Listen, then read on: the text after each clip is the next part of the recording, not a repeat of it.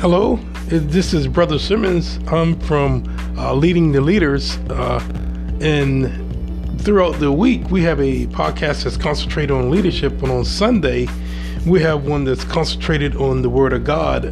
Each Sunday we do an hour-long interactive type Bible study, which means you will hear other voices on the recording besides my own, but we look to explore an options of the Bible where all leadership principles are arrived from.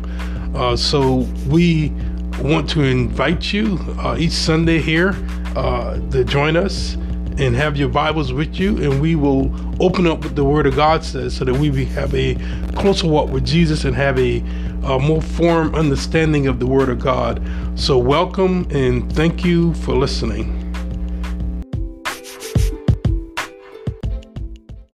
We thank God for another day that He has allowed us to take part in the Word that He has given us to lead and guide us. We ask that we just not listen to the Word, but we also let it lead and guide us. And right now we pray that God will open our hearts and our minds to what the Word has to say. And with all these things in His precious Son, Jesus' name, we pray. Thank God. Amen. So we have before us, we're going to go back into Genesis again, but which is customary, we're going to go and do the questions of the week that we had and find out what it is. For the most part, though, the questions that we have are just review questions for the most part. We will dive into something a little different here. So first, let's go to, it says, what sanctifies a person who has become a believer? So what sanctifies a person who has become a believer?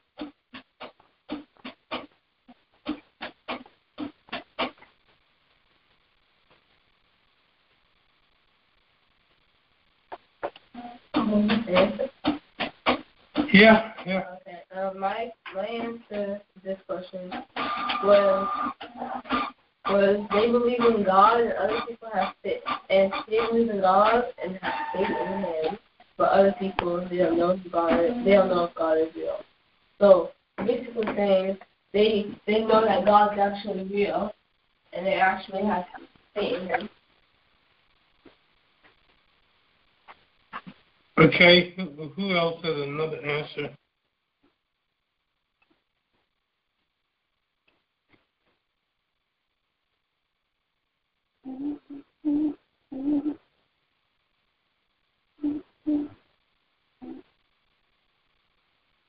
Libby? Yes, sir. I said, what sanctifies a person who has become a believer? Hey, what is that? Is that Ukraine? Huh?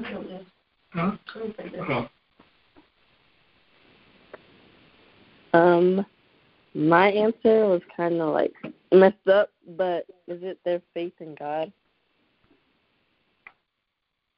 Yeah, well, since this is Bible study, you guys should have gotten this from the Bible. So what scripture, if you say it's faith in God, what scripture are you using that says it's faith in God? I got it. I put Acts 26:18. Acts 26:18. Okay, let's go there then. Let's see what Acts says.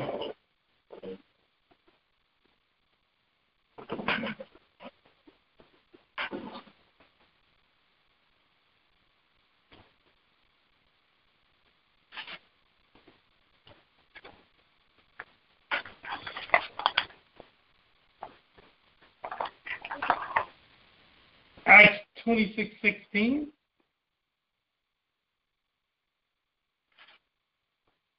No, sir. Acts 26:18. 18, to open their eyes and turn to them from darkness to light and from the power of Satan into God, that they may receive the forgiveness of sins and an inheritance among them which are sanctified by faith that is in me. Yeah, but what are you guys Googling the questions or whatever? Look, we don't have that much time, so let's find the right answer. So let's go to John 17:16. Okay. Let's go to John 17:16.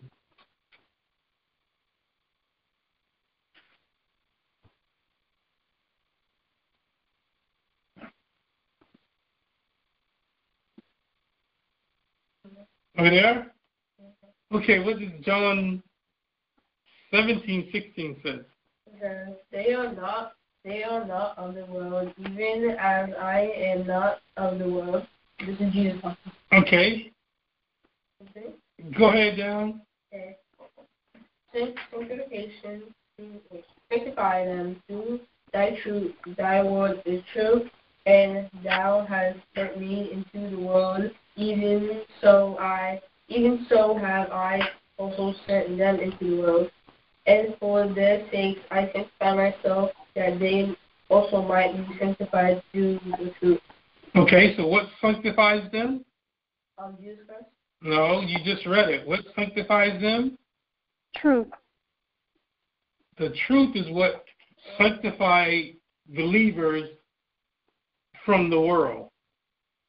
That's what does it.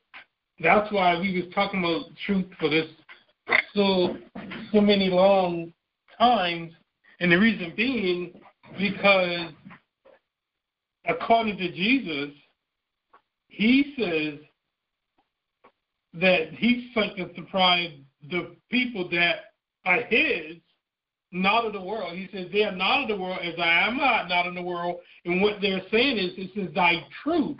Thy word is truth. The truth is what sanctifies us from the world.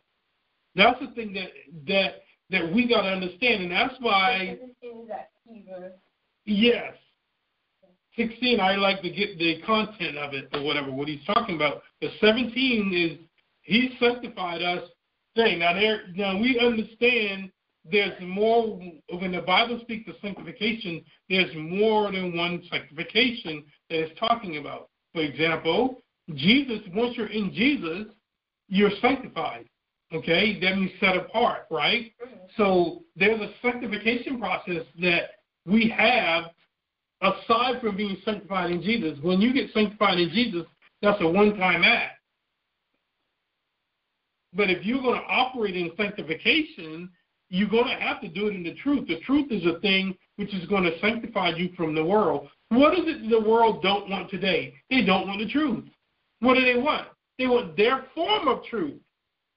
Yep, and then you can see like Exodus 31:13 might have an example of sanctification.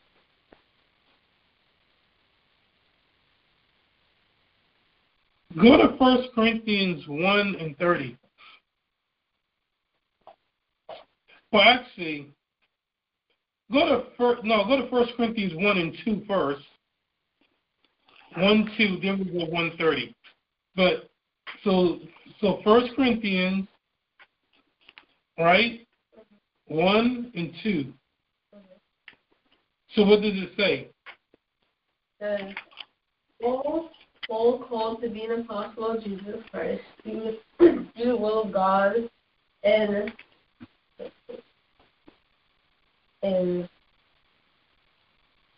what? Subsidies? Yeah, subsidies our brother unto the church of God, which is at the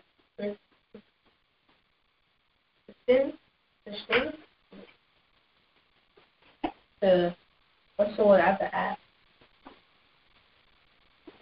Huh? I said, what's the word after? It says unto the church of God, which is at Corinth. Corinth, to them that is sanctified in Jesus Christ, for to be saved, with all that in place of every place called upon the name of Jesus Christ, our Lord, for that and all. Okay, so he says unto the church of Corinth, to them that are sanctified in Christ Jesus, which means not everybody is sanctified in Christ Jesus. If he's saying to them, that means he's setting he's setting aside a certain group of people he's saying that he's talking to. So he's actually not talking to everybody. Remember we talked about it when the death of Stephen, the stoning of Stephen in Acts, was because Stephen simply said that from the beginning, God only deals with a remnant. So even though there's a called out group, there's another group that's called out again. Okay? So we gotta understand that what sanctified us from the world is the truth. Once you leave the truth, you are just like the world. You're no different. Once you leave the truth, you've left sanctification, and you are no longer abiding in the truth. And oh, by the way, you're not abiding in the Spirit either. Okay? So that was what? That was 1 Corinthians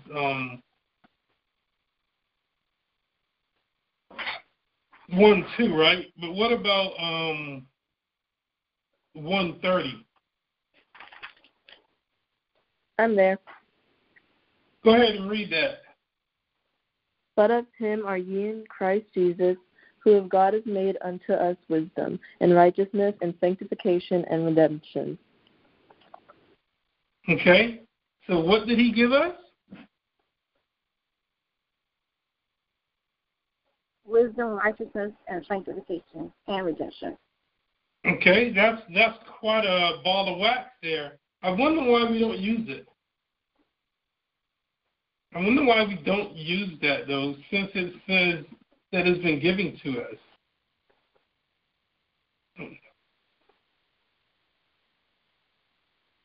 I wonder why we don't use it.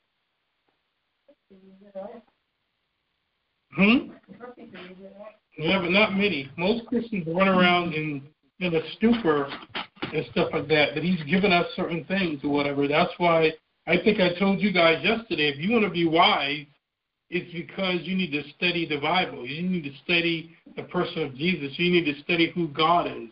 That's what you do. It says because who God has made unto us wisdom. That means you have access to wisdom. What kind of wisdom? Not earthly wisdom, right? You have access to godly wisdom and righteousness. You have access to it because you're not righteous. Remember we talked about it. You and yourself are not righteous. Matter of fact, here's a question that I didn't put down, but I'm going to ask it now because I don't think a lot of people understand this concept. When you get saved, because I pulled this off of, I think it was the internet, and this is about sanctification, and I want you to see something here. It says sanctification is the renewal of our fallen nature by the Holy Spirit received through faith in Jesus Christ, whose blood of atonement cleansed from all sins, whereby we are not only delivered from the guilt of sin, but we are washed from its pollution, saved by his power, and are enabled through grace to love God. Okay? Now let me ask you a question.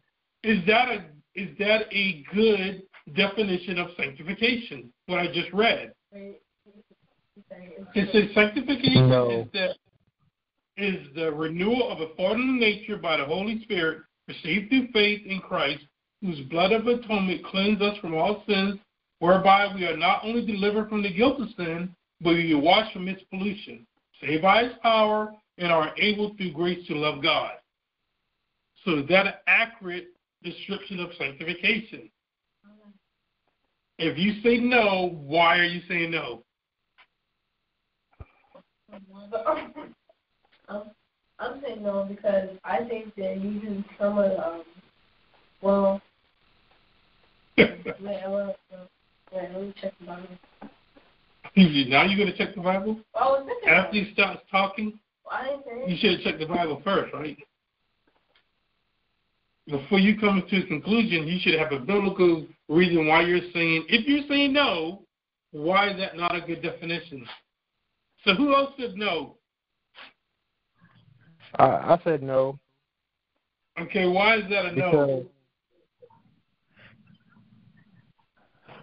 Because in what you read, it just sounded like it didn't sound right. Okay, but I need a biblical reason why, because you should not formulate opinions based off of what you think or how you feel or whatever. It has to be biblically documented if you're going to base it on the Word of God. Let me tell you guys, because we're running short on time and I got to get some places. This is wrong, and the reason why it says sanctification is a renewal of a fallen nature by the Holy Spirit. That's not true. Did you guys know that? Right, because it's a separation. Huh? It's a separation. Right. In a separation, God gives you a new nature. Oh. When you're born, you're spiritually dead, are we not? Yeah.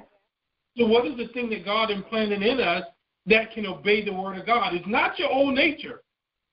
Right, the Holy Spirit. Just like Jesus, we have two natures. The only problem with our nature is one of the natures we have is totally deprived of God. It's called the flesh. It only want to do the things that please the flesh. Remember we talked about it. Apostle Paul said what? The flesh cannot please the will of God. It's not possible. Mm-hmm. So therefore, sanctification is not me taking my old nature and changing it to a new nature. That's when people get that, as a Christian, from time to time you're going to sin. Because they're trying to say that they have a nature that's being converted to a better nature. That's not true. What's born of flesh is flesh, and what's born of spirit is spirit. The thing that God planted into you is what? The seed of the Spirit.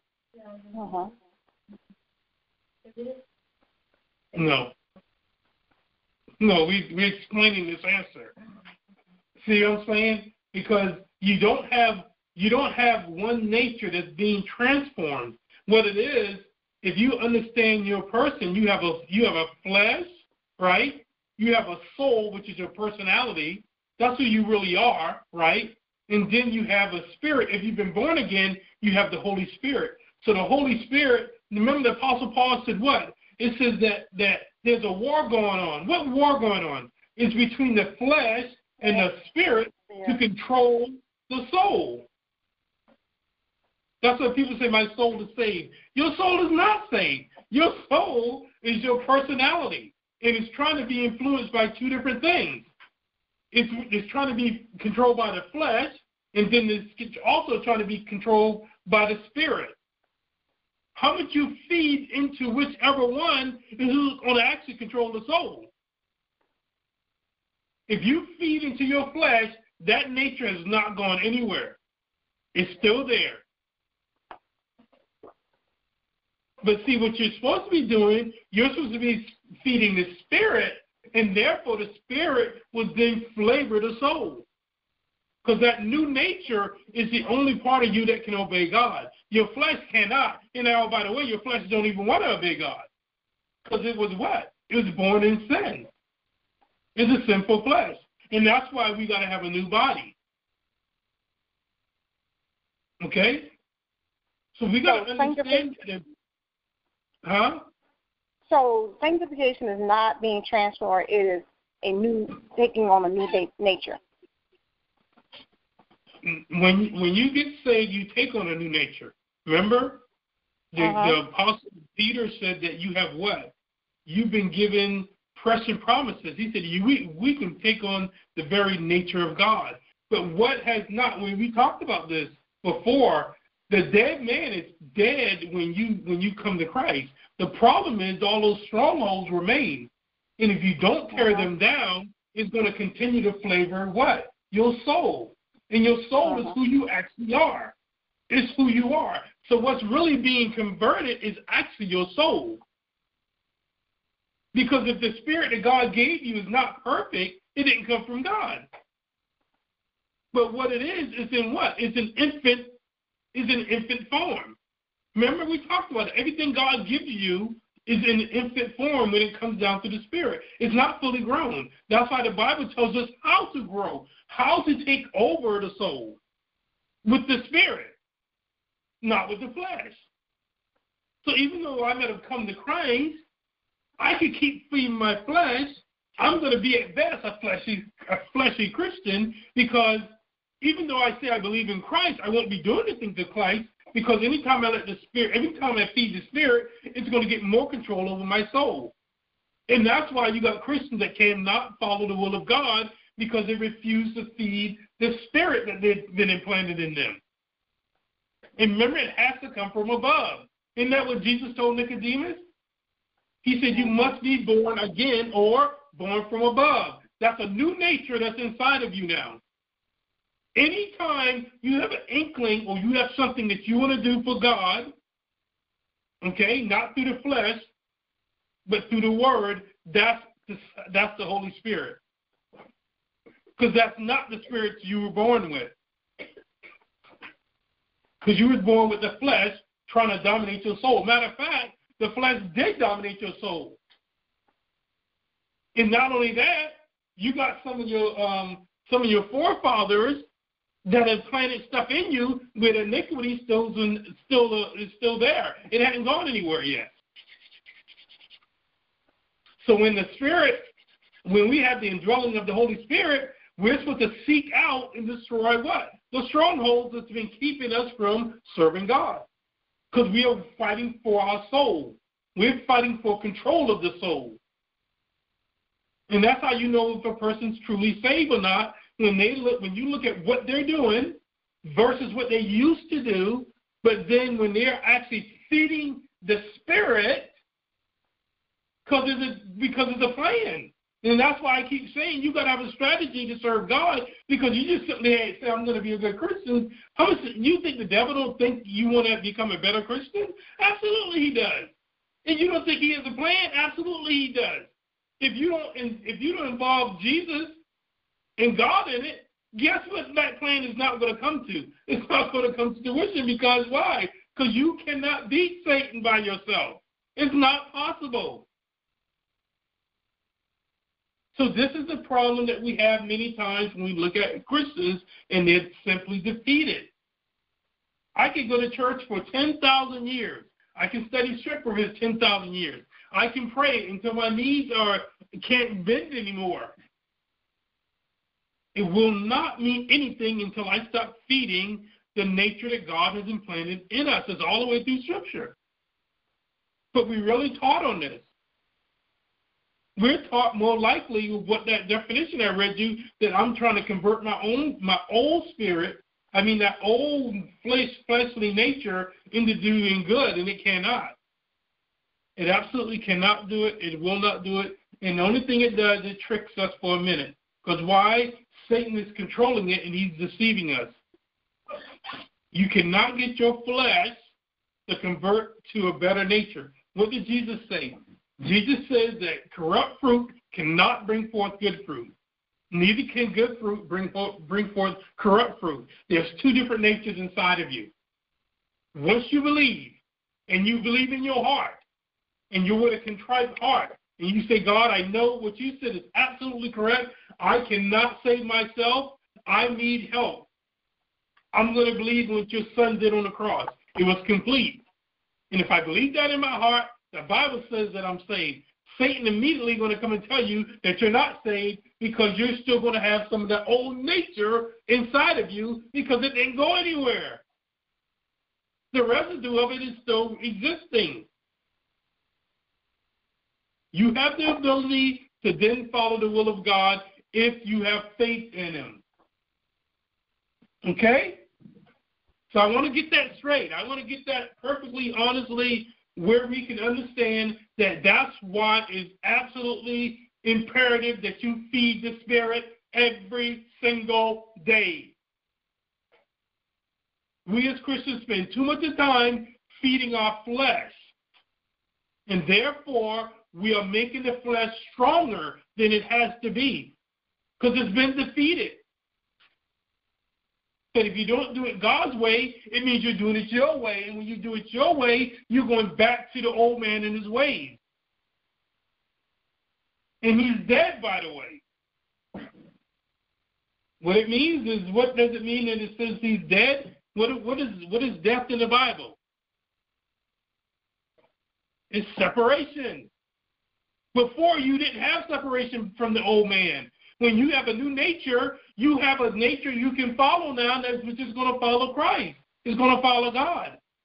Previous to that time, it was impossible for you to follow God. Why do you think all these religions like Catholics and like you have these guys that's going into these monasteries and these people, and then they're doing all these horrible things to young kids? It's because they're trying to take their flesh and convert it to do good things, and it absolutely cannot do it.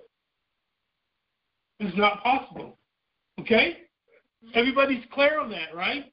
Yeah. You clear? Did I use scripture? Yes. I didn't give you the scripture, but it's in the scripture. The Apostle Paul says that there's a war going on, right? The Bible mentions that we cannot take our flesh and then do the things that God has called us to do, because God is a spirit, and if we worship him, we must do it in spirit and in truth. Okay? So don't believe the concept that under sanctification, I'm converting my old nature, because that would mean we have righteousness. See, that's where we get it confused at. There's no righteousness in us at all. It's righteousness where? In Christ Jesus, which is a nature that we're supposed to take on, which God implanted. It has to be an implantation from God. That's why you and I didn't come to Christ. He had to come to us. Because if he didn't come to you, you may not be there yet. Okay. Now, the second question says, in sanctification, we are separated from and saved into. Okay? So what are we separated from and what are we saved into? I have two answers here. Okay, you should have two answers there. Go. What is it? Well, I have two separate answers. Because I was thinking about it, and I actually want to answer the first one, okay? Okay, so what's your answer? I'm separated from the world and saved into Christianity. And then my second answer was, we are separated from the world and saved into the truth. Okay. That sounds good. Partly. Okay, but now let's define the world, though, okay? We're actually separated from sin, okay? All right? When you take on Christ, you have the ability to do what now? You have the ability to not sin. In your flesh, you did not have that possibility. Even if you thought you were doing right, you were actually still doing wrong. Okay? And I would buy into what you're saying. We are actually saved into the truth. Okay? But who is the truth? That's Christ Jesus. Many Christians think they're saved, and that's it. They just saved, and that's all it is. So guess what? They don't have any idea of how to get and do the things of God. Okay? Which is tragic, because God didn't save you just for you to sit around and do nothing. We'll discuss that here in a little later. I got to go on because we're almost out of the first half of the thing. All right, so now we went to the third question. Name 3 signs. We covered 6 that we are hearing the voice of God. What are 3 signs that we know that we're hearing the word of God? Now, we gave 6, and you didn't have to go into the scriptures. This is just a quick review so we know when we hear the voice of God, okay? So when we hear the voice of God, what is one thing that we always know that God comes in? He comes in peace, okay? That's 1. God never communicates fear. That's 2. So any message of fear did not come from God, okay?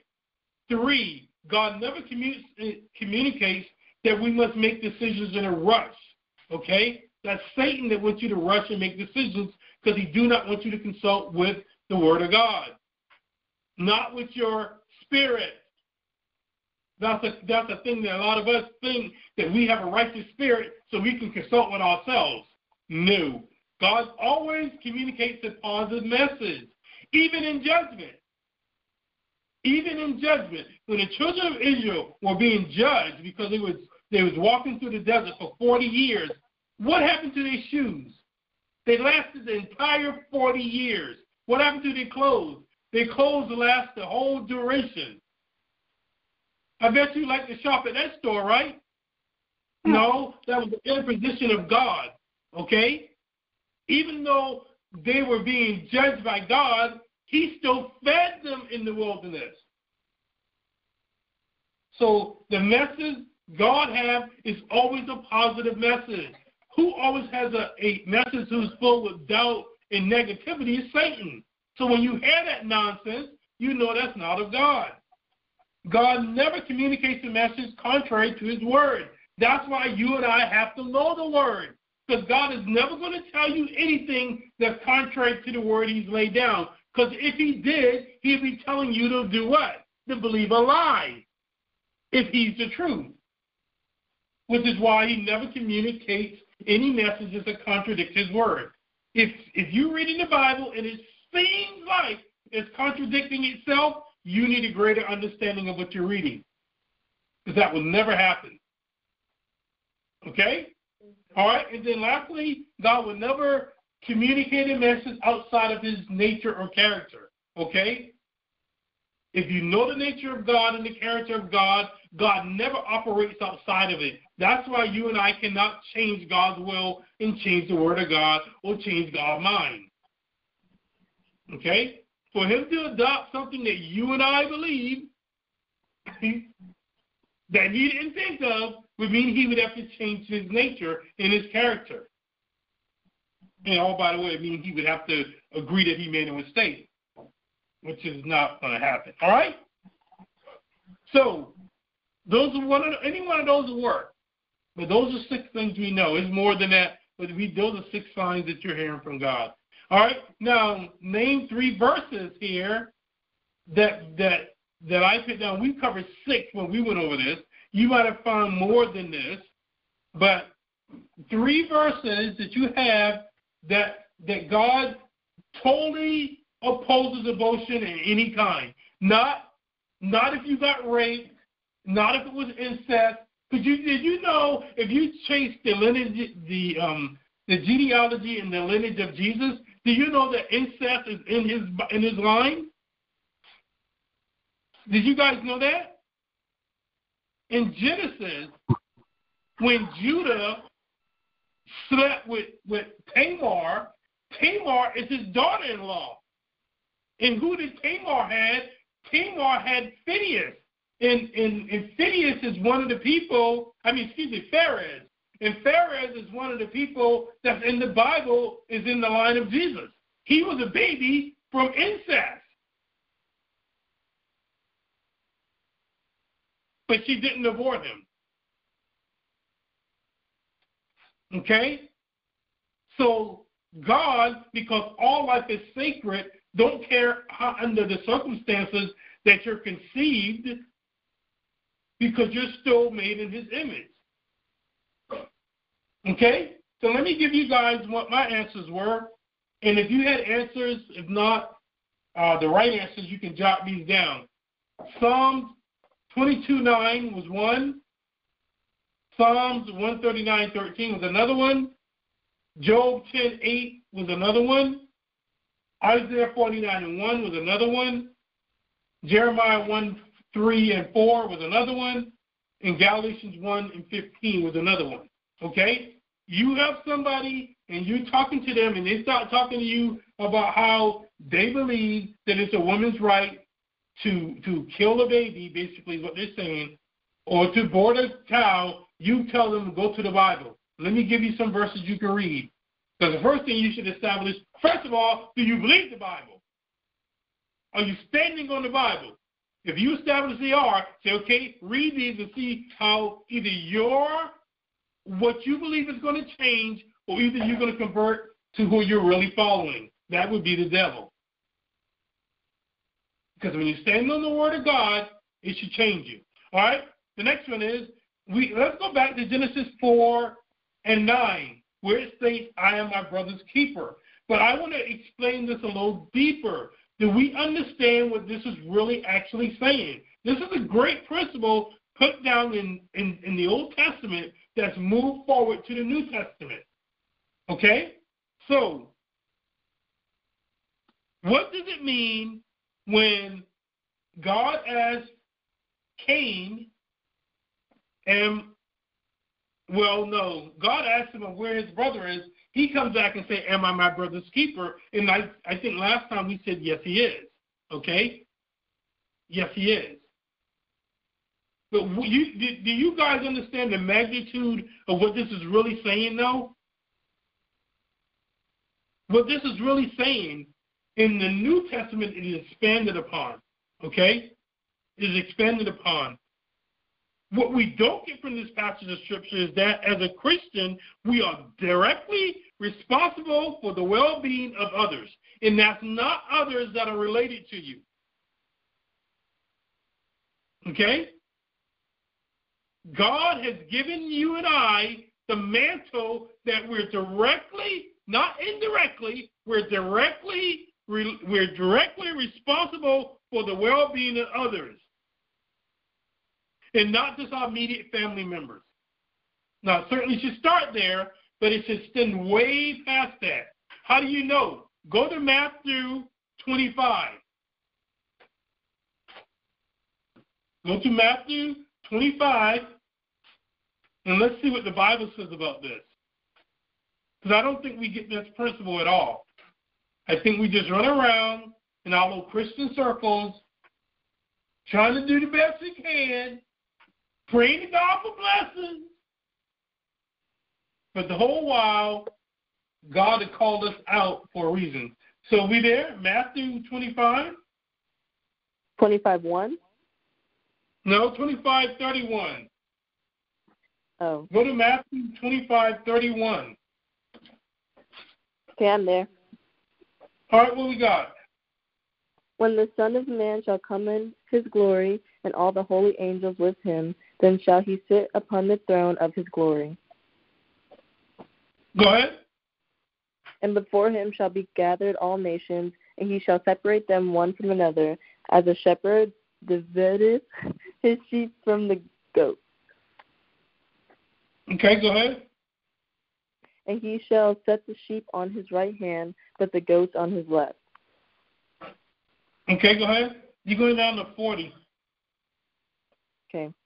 Then shall the king say unto them on his right hand, Come, ye blessed of my Father, inherit the kingdom prepared for you from the foundation of the world. For I was an hungered, and ye gave me meat. I was thirsty, and ye gave me drink. I was a stranger, and ye took me in. Naked, and ye clothed me. I was sick, and ye visited me. I was in prison, and ye came unto me. Then shall the righteous answer him. Good. Hold on. Now, this is the highlight. Look at what it says in 37. Go. Then shall the righteous answer him, saying, Lord, when saw we thee and hungered, and fed thee, or thirsty, and gave thee drink? When saw we thee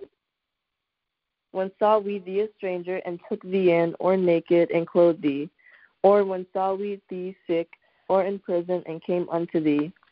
And the king shall answer and say unto them, Verily I say unto you, inasmuch as ye have done it unto one of the least of these my brethren, ye have done it unto me. Okay? That is what Jesus is saying. Okay? When you've done this to the least of me, you've also done it unto him. God, in the Old Testament, asked the question of Cain, were we our brother's keeper? Or that's what his question was to God. Am I my brother's keeper? God said, yes, you are.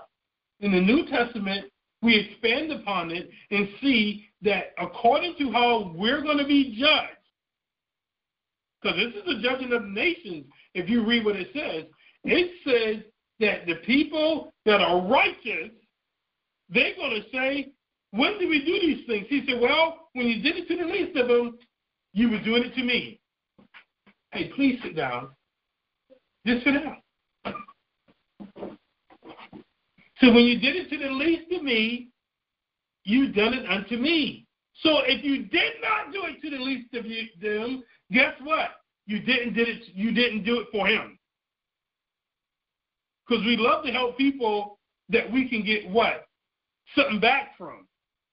We love to help people that we're going to get recognition from.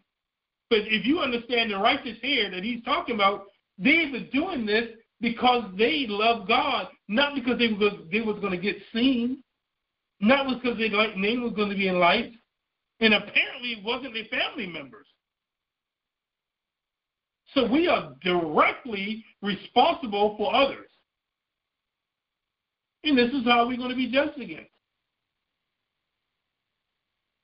Okay? Now, the other one says, this is the last question. Which book of the Bible is written in order for a slave to return to his master? Okay, what should this teach us today about the slavery concept? Okay? So which book of the Bible is written for a slave to be returned to his master?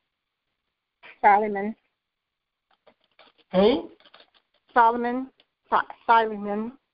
I have to say that. Or Solomon. Okay, Philemon. Yeah. Philemon was written to return a slave. That whole letter, the Apostle Paul wrote in order for the master to take him back. Okay? Because he was appealing to him because apparently the guy was a Christian. Oh, wait a minute though. How could he be a Christian and have slaves? Oh. I just want to know. It's in the Bible. We don't ever talk about it, but we probably should. Because apparently he's not talking about you shouldn't own slaves. Today, if we was a Christian, what would be right? You know you ain't supposed to have no slaves. You know that ain't God's will. But let me ask you a question. If you are a boss, are you a form of a master? If you're a what? If you're a boss, if you're a supervisor, are you a form of a master? Yeah. You would be considered in Bible time. Because the only difference between then and now is that we call our employment, we call it employment instead of having a master, but it's still a master. If you don't go to work, you don't get paid, right? No, sure don't. So, but you notice the Apostle Paul, though, is not speaking to this guy about he shouldn't be doing what he's doing. He's well within his right. Because who God really don't believe in is when you enslave another person. Okay? What does it talk about us having businesses in the Bible? Doesn't it say that we're supposed to be the borrowers, not the lenders? And then the Bible say something about that? That only means that you own a business. Because it tells you how to treat people when you own a business. This is there's a godly thing you're supposed to do to the people that's underneath you. That's clear from Scripture. So how do we get to all forms of slavery and all forms of servitude where I'm under a person that's evil? No, me treating them not like they are created in the image of God is what's evil. So I don't beat on them. I don't rape them. I don't do all those horrible things to them. Okay? But that's a part of the misconcept, though, that slavery in itself is a thing. Because guess what? Did the Jews have slaves? Yes. Yeah, they had slaves. If you read the Bible, they call them bondswomen. Even in Egypt, they had slaves. The thing that they was wanting to get escape from, they were doing them. You read Jacob. You go to Genesis and read what it says about Jacob having women. Two of the women that he had children with wasn't his wives. They were bondswomen. They were the servant of his wives. So they all throughout the Scripture. I don't know where we get this concept from. Okay? But our concept should fall underneath Romans 13. This is what we should think about it, right? Go to Romans 13, 1 and 2. We talked about this before, but it's worthy talking about again. Because the Bible says certain things, and it don't mean when you approve of somebody, then you can do this, and when you don't approve of somebody, you don't have to do it. Because when you're doing that, you're proclaiming that you have righteousness inside you, because you're not following the Bible, by the way. You're not following the Word of God. You there? Romans 13. Okay, what we got? Let every soul be subject unto the higher powers, for there is no power but of God. The powers that be are thee are ordained of God. Whosoever therefore resisteth the power resisteth the ordinance of God, and they that resist shall receive to themselves damnation. Okay, so it don't matter what you say, the Bible says that those powers to be, God has ordained them. And when you say, just like you can go back to the book of Job, if you say that this ain't right, what God is doing, you're saying you're right. You're saying God is wrong and I'm right, which we know it can't be true. There's no way that can be true. Okay? So we're going to move on because I'm trying to get to a little part of Genesis, the second thing here. All right, so let's go to Genesis 2 real quick. Well, you know what? Let me go back, though. I wanted to do a review for Genesis 1, but I want to capture one thing that, because I'm always key on what we're teaching our young people. I'm always trying to key on that. Let's go and consider Genesis 1, okay? One of the commandments that God gave to Adam and Eve, right? And let me find it. Well, actually, I don't have to find it. We just talked about the concept of it. In Genesis, God tells Adam and Eve to do what? He tells them to be fruitful and multiply, right? Uh-huh. All right. So when God tells them to be fruitful and multiply, and he tells them to do what? Replenish. He says replenish the earth. Okay, and we talked about that, I think, last time, how that's how when Nimrod led his rebellion against God, it was because he was doing the exact opposite of what the Bible said. Okay? But now, one of the things I do, because we've missed this concept, okay? Many people today say that the world is overpopulating itself. Okay? Y'all know that? Uh-huh. That's a lot of concept. Oh, yeah, because Bill Gates is one. Well, a lot of people, just like, for example, in China, they can only have so many children. Right. And that whole concept is that they're saying that they don't want to overpopulate the world, basically. Or in their country, okay? But we got people in the U.S. believing the same nonsense, that we should not keep having all the children that we're having because the resources of the world is going to run out, just like they fear what? Oh, the trees are going to disappear. Well, you didn't make a tree. You didn't make one tree. You didn't make one tree. God says for us in Genesis 1 and 28, he told what? He told them, be fruitful, multiply, and replenish. That's fill it up again. Fill it up again is what the commandment he gave them. But then you got people today that saying that we should not replenish the earth. Okay? What they're missing is what?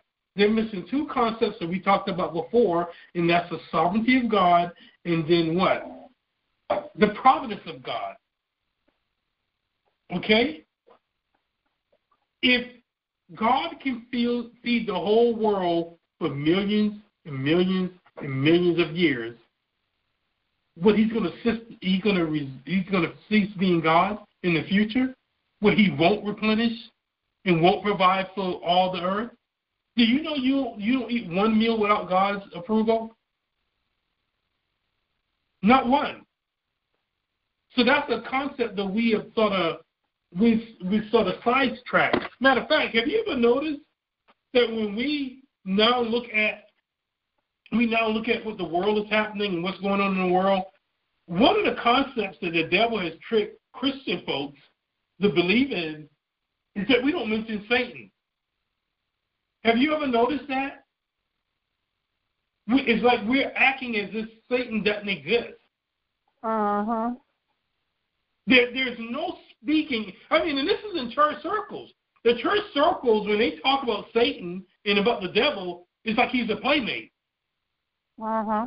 This nonsense about, I'm going to put the devil underneath my feet and stomp on him. Okay, read in the Bible where it says anything about you stomping on the devil.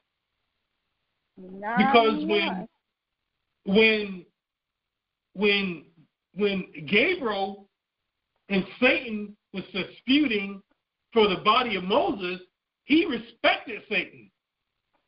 You read what it says, what the Bible says about that. He says, Satan, the Lord rebuke you. That's not saying, I'm going to put you underneath my feet and I'm going to stomp you. Because if you know anything about the Bible, it ain't possible for you and I to stop the devil. Okay. Jesus defeated him. We did not. And Jesus don't tell us to act unseemly because we're supposed to operate with the guidance of the Holy Spirit. But today in these times, Christian people are not acknowledging who he is, Satan that is. So then it becomes this force out there that's just doing stuff, and so the only thing we got to do is do what we want to do, and then we'll beat that force. No. The Apostle Paul told us in Ephesians 6 that we are fighting against wickedness in high places, which means we cannot defeat these things, and we cannot defeat the devil. Okay? But let's go into Genesis 2, and I think, did we get our foot in the door? I thought we talked about the heavens, and I think we stopped that. We were going into what it meant for Eve to be a helpmeet, because I think we'd already talked about, at least we should have, so I'll do this real quick. So we already said that there's, in Genesis 1, there's only one mention of heaven. Then Genesis 2, it says heavens. From here on out, it's heavens. Okay, we said there's 3 heavens. Okay? And then we also talked about how on the 7th day that God rested from his works, and he sanctified that day. And then we also spoke on how that's why they went into captivity when they did not keep the Sabbath day. And they wasn't keeping the Sabbath year. So they were supposed to plant for 6 years, and on the 7th year, they weren't supposed to plant. The fields were supposed to lay dormant. And they weren't doing that. Okay? So because why? They became greedy. And you know they were greedy because according to the Bible, in the 6th year, God gave them enough to last for actually 2 years. So that didn't stop them. They still actually did another year, that 7th year. So they did not give the land the rest, and God said the land is going to rest. Now, all the other stuff they were doing helped them along, but this is directly why it was 70 years that they was going to be in captivity. Okay? And I think then we spoke about how when you get out of you get out of slavery, just like when the children of Israel was in Egypt, they did not have the ability to get out of that place by themselves. Okay? Just like here in America, we did not get out of slavery by ourselves. It was an interposition of God. God is the only one who can take people out of slavery. Okay? If you ever read, any time there was a group of people that was trying to fight the people they were enslaved into, and they had a movement, the movement ended badly. Okay? I don't care what they tell you in the storybooks. You go back to your history, those things ended badly. Okay? And so then we also said that he brought them out on the eagle's wings. Okay? So now, let's go down to, and I'm not doing verse by verse, but it's some things I'm going to capture in Genesis 2. Let's go to Genesis 2:15. And I don't know if we covered this. If not, then it'll be reviewed. It says, and the Lord took the man and put him into the Garden of Eden to dress it, to keep it. Okay? So even though we said that this is a perfect place on earth, and remember we talked about it, the earth wasn't even, the water was coming up from the ground. It was like a mist that would water the whole earth, so it was no rain yet. So it was absolutely perfect. But God gave Adam a job. Okay, we said today, God never, ever bless someone that's being lazy. Okay? And then we talked about the fruit of the tree that was in the midst of the garden. Okay? And we said that there were two trees there. Okay? What Satan did, in which you're going to find in Genesis 3, he got them to fixate on the tree that God told them not to mess with. And we also explained why God told them not to mess with that tree. Okay? Because once they did, they would have to be judged accordingly to the knowledge that they had of good and evil. Okay? So this is why Satan got them to fixate on that. Now, let's go to 18, and we'll spend the balance of the time, which is not very long, on verse 18. And the Lord said, it is not good for man to be alone. I will make him an helpmeet. Okay? Now, this scripture has probably been one of the most abused, most misunderstood scriptures in the Word of God. All right? Why then, is the question, why is God saying it's not good for man to be alone?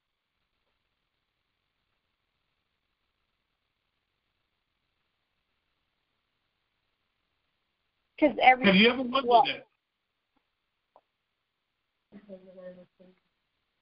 Huh? Everything else he created, he gave. It was male and female. I mean, of everything he created, and they could procreate. But what man wouldn't have been able to, not procreate, but yeah, they can have children or whatever. But man be reproduced. But man wouldn't have been able to do that if it was just him. Okay. But that's not why God said that, though.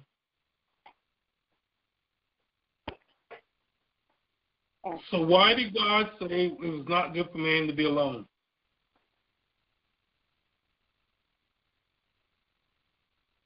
You know, by the way, the answer is never going to be about man or about animals. It's going to be about God. Because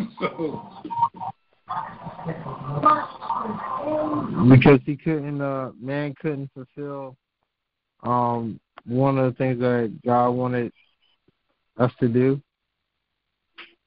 that he told us to do, to be fruitful. No, because remember, in Genesis 2, they're explaining what he's already done in Genesis 1, basically, is what he's doing. He's just breaking it down how he did it. But look, this is it, because we don't have a whole lot of time. The reason why God said it's not, it says, and the Lord God said it's not good for man to be alone. When Genesis first opens up, how is God introduced to us? What is it that he said? Huh? And us. And us, plural, more than one. Elohim is plural form of the word God, right?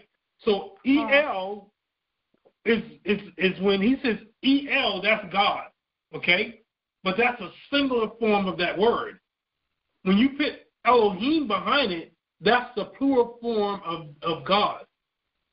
So what do we first introduce is the family of God. Okay? So God is not alone.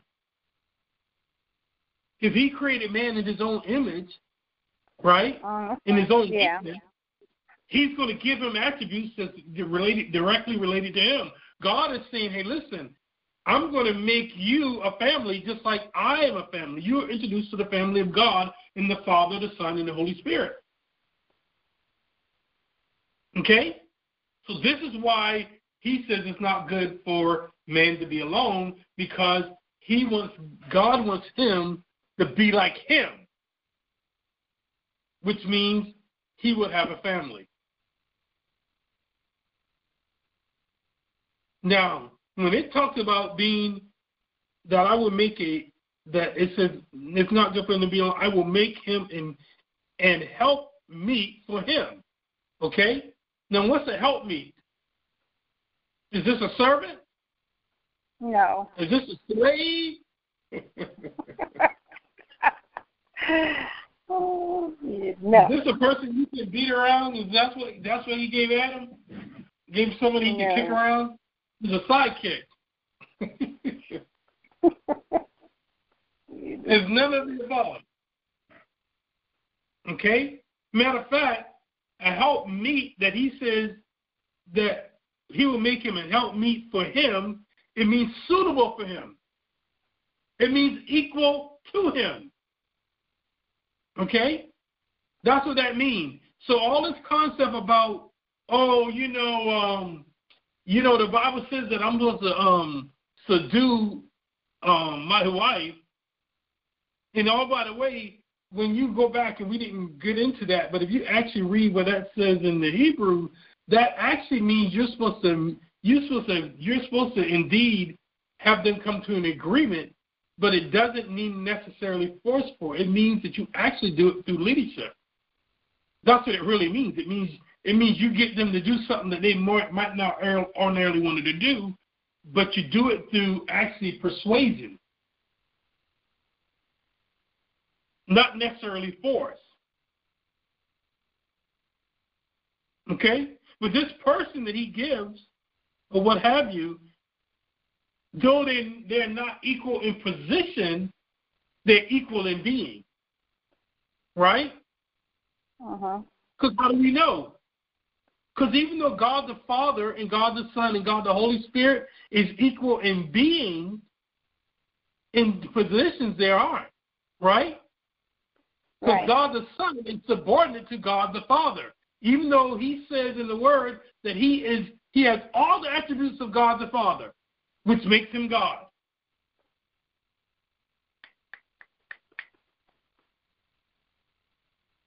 All the attributes of God the Father, God the Son possess. But in his being, he's equal, but in his position, he's not. That's the same thing that we have in Eve. Because where did God make Eve from? He didn't make Eve out of something different than he made Adam. He took a rib from Adam and he created Eve. So this is why we get all these misconceptions, because we're not going back to God. And we don't understand what it says in Genesis 1 when he's saying he created us, and he said he created us in his image. So Eve is not inferior to Adam. In position, though, she's subordinate to him. And that's a cat that you can't put back in the bag. If you look at the misplace of the man and the woman, is why we got all these troubles that we have in the family structure. Because you can't tell a woman today that if she ain't doing X, Y, Z, I ain't really a woman. You want me to be less than a woman. No, I want you to do what the Bible says. What about that? But anyway, that's something, like I said before, that's not even widely taught in church services anymore. I mean, there's some people now, don't get me wrong, there's groups, and I mean, it's many, ain't a few, but the vast majority of people teach against this. And it's read in the Scripture. It's read in the Scripture. There's no way God is going to set up who he is in his structure, and then he says, I'm going to make you in my image, and you're going to get some of my attributes, and then his structure is different from his structure. He wouldn't have done it. And that's just common sense. You ain't even got to have the Holy Spirit to understand that.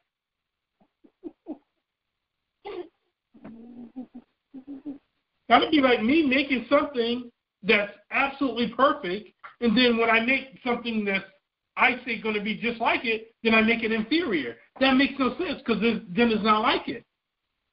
And that's not what God said, if you read what he said. Okay? But this is what we got to understand. So when he says that he's going to create, that he's going to make a helpmeet for him, she's not inferior to him. She's subordinate to him. Is a difference. That means the man should not treat his wife inferior, because that's not what God made him. Just like him, she was made in the image of God. And that's how he's supposed to respect her and do certain things. And the Bible says that love word goes towards the man. and that respect word goes towards the female, towards man. And if you look at one thing that most females don't do is they do not respect their man. Even if they say they love him, they don't respect them. And that's the difference, by the way. Because you're respecting their competence as what God called them to be, which is the head of that household.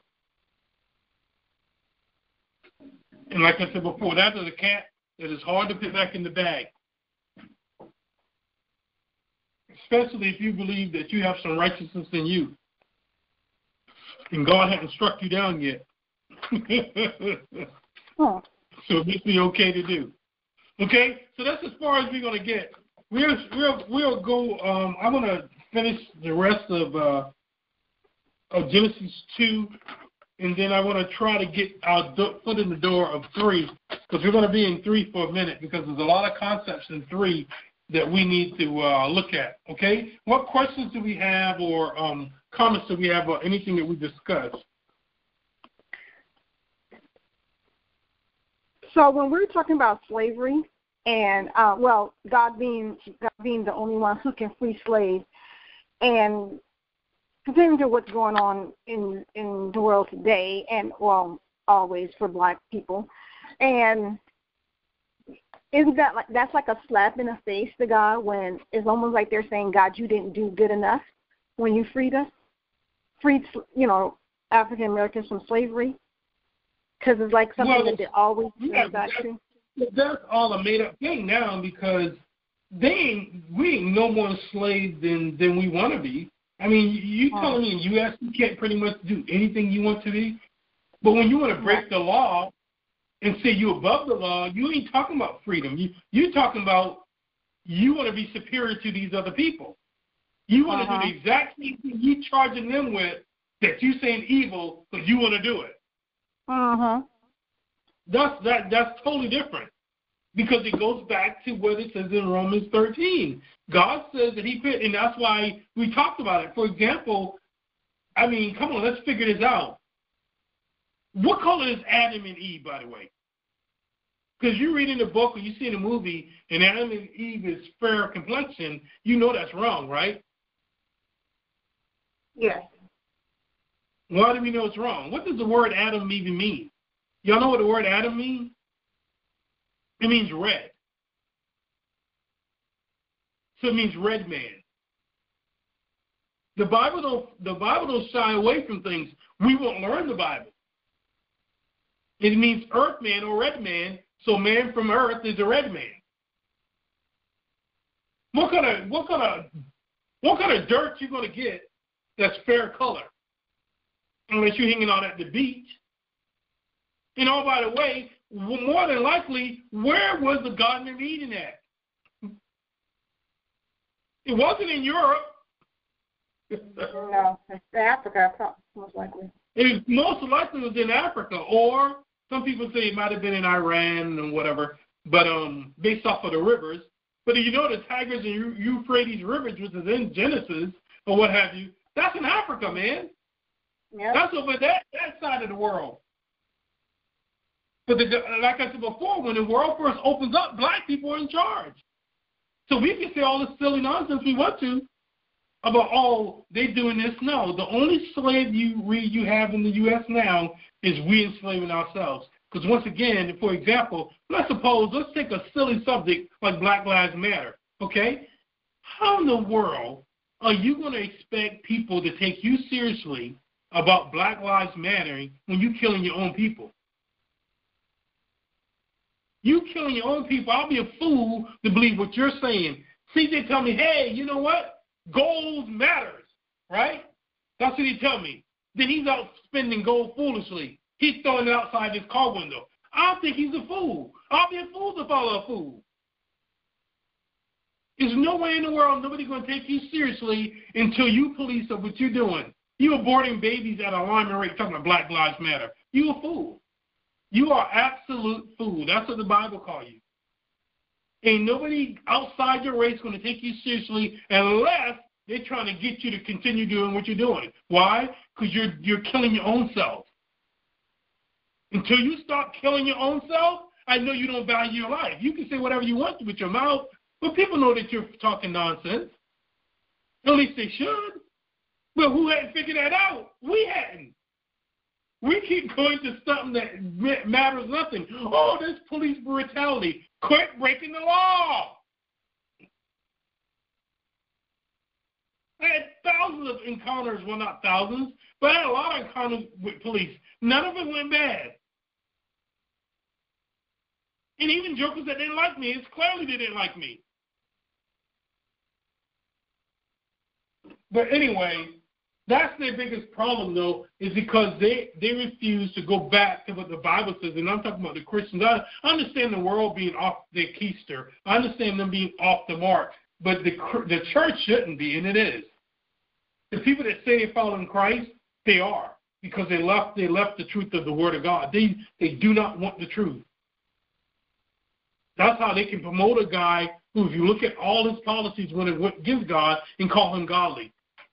I had people tell me he was sent from God. No, he was sent from your wicked finger voting for that joker. But God allows you to make your own mistakes, and then he honors what you say because you're created in his image. He gives us the ability to rule and make rules. But he says then you're going to have to do what? You're going to have to live by those rules that you made. Oh, okay. So all that stuff is made up, just like black people being mad about everything. What do you have to be mad about? Please tell me. What in the world do you have to be mad about? God has given you so many things. The only way, just like in the garden, you have to keep looking at the tree you can't get and say, that's what I want. See, that's where anger and frustration and all that stuff come from. But it's not God doing it. And God gave us more than whatever. You would have to adopt the principle that I'm a person, I am a race or a creed or whatever first, instead of saying that God comes first in order to adopt the message that God didn't free us from slavery completely. I mean, for goodness sake, you had a black joker that was a president. He got elected twice, and he wasn't even qualified. So all that other stuff is silly nonsense. You cannot do it. Matter of fact, you look at all the places that they call in their nightmare, who's running them? We are. We're the people running them. They look like us. Some of this systemic racism in the police department. Do you know how many police chiefs are black in this country? If it was systemic racism, that couldn't be. So that whole message is messed up because it's based on a lie. Who wants you to do something based on a lie? Satan does. If you today in the U.S. do not want to be successful, it's because you don't want to do it. You want to make an excuse. Because you can have people that come from absolutely nothing make it in this country. But if you want to make excuses for why things are the way they are and blame everybody else, no, you're not going to be successful. Because that's not how you thrive in this country. You thrive in this country by actually getting off your duff and working. The same principle laid down in the Bible. You remember we talked about that. That's how this country was established. If you go back to the real meaning of Thanksgiving, it's about people working. That's what it's about. How did those colonies almost die out? Because they didn't want to work. When they made it that you got to work in order to get the food that you need, it thrived. And that's where we got Thanksgiving from, by the way. Real Thanksgiving. They gave thanks to God. But anyway, so all that nonsense, though, is nonsense. I mean, if you put it down into the biblical perspective, one, God has freed us totally, freely. Okay? Just like with the Jews. Nobody was encapsulated in the Jews. Jews had it worse than we ever had it. Everywhere they go, they was enslaved. Because God said what? He was going to scatter them in the world. When they went into Russia, they was killed by the tons and thousands. We weren't kept in no concentration camps and then trained off into these things where these big ditches and furnaces where they were burning us up. That never happened to us, but yet we still complaining. About nothing, by the way. And who's complaining? Who's got the biggest voice? Jokers got making millions of dollars. Talk about there's racism. and we ain't standing for it. It may be, but you're not enduring it. But anyway, that whole thing is based on a lie. And that's why you always should go back to the genesis of what it is. I don't care what nobody calls themselves or what they believe and all that good stuff. You should go back to where it starts at, and then you go from there. And you'll find out it's based on a lie that it came from the world or from man, same difference. Okay? But God did it completely. Who has not done it is we lost our way because we think that we feed ourselves. We're not giving God the glory and the honor, so it's never going to be enough. Because if you listen to what these crackheads want, they want to be given everything. They don't want to work for nothing. Now read that. Somebody please read that in the Bible where God says that he promotes that kind of nonsense. Because I can show you where he doesn't. Okay? What other questions do we have?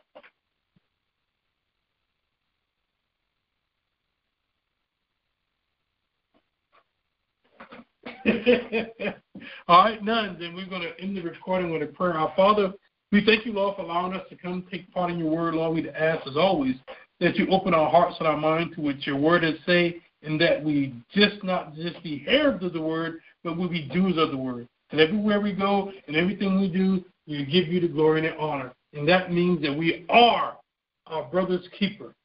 And we thank you and we praise you in advance for all that you have done and all that you will do. In your precious Son, Jesus' name we pray. Thank God. Amen. Amen.